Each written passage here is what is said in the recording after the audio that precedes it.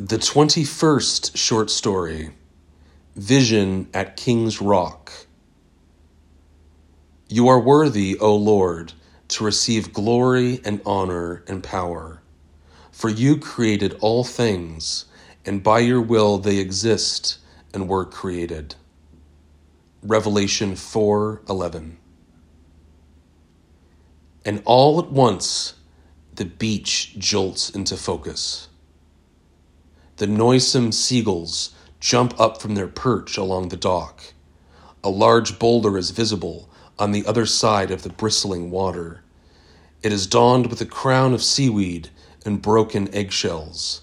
The affectionate name given to it by the people is King's Rock, despite its official name being something in Latin. I smiled to myself furtively. The beach is nearly deserted by now.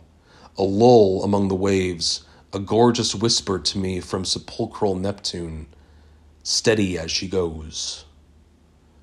My life is far from perfect, and yet God has given me this, a beautiful moment frozen in time.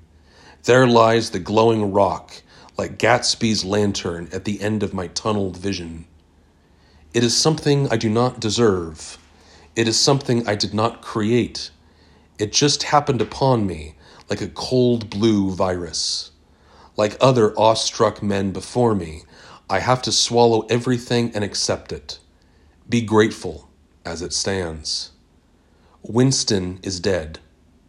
Nodded off in his sleep, so the folks in the pub tell me. I did not pray for Winston to die. I had wished for it, but I had not prayed for it, by my honor. I had only seen him 2 days before, upturned nose, eyes lit with inspiration and rosy fantasies, pork pie hat wet from the rain. How's the business, Jameson? You know very well how it is, you walrus, and yet must I reply to him in all gentility. The shop is fine, Winston, just fine, and yours? And Lord, how he would launch into his successes, spell out for me in every language the profitability of his investments, regale me in great detail every positive step his own business had taken. And after a good deal of time had passed and my beard had grown long, I would eventually find the courage to check my wristwatch and say, I've got to run, Winston. Glad to bump into you. All my best, Jameson, he would cry, even after I had turned and walked away to my miserable little shop. All my best. He would say it with relish every time we parted. It was ingrained in our conversation like a stitch in a blanket. It was the God bless you to a sneeze. It was incumbent upon us that it was spoken, or else bad luck would fall on us both. I gaze upon the king, that majestic figurehead. I witness, like the disciples, the revelation beneath a crown of laurels. Winston's blood spattered upon the rock, the enormous body crumpled up like notebook paper on the sand. Winston's body was down in the morgue, to be sure. He was hiding in one of those little refrigerator boxes, the white chocolate hallway that houses all the morsels. But I was seeing pictures of him all over the place today, so why should I be surprised that I also said hello to him at King's Rock? All my best, I thought grimly. All my best and all my best, I said out loud with no one to hear me. All my best to you, Winston, my dearie. I had not the chance to speak to his wife Rose. In mourning, to be sure, with the black lace curtain thrown over her wrinkled skin, her unibrow furrowed and blank eyes cast downward. And the children would be in mourning as well, I'd imagine, their little toys and trinkets littering the floor in a frenzy and begging to be played with. But there they would be lying in bed, the mother and her 2 boys, fighting like the devil to go to sleep at 7 o'clock in the evening. And here I am on the beach, in all my tatters and with all my thoughts. I am wallowing away as a drowned sapling, experiencing the dual feelings of joy and guilt for feeling this joy.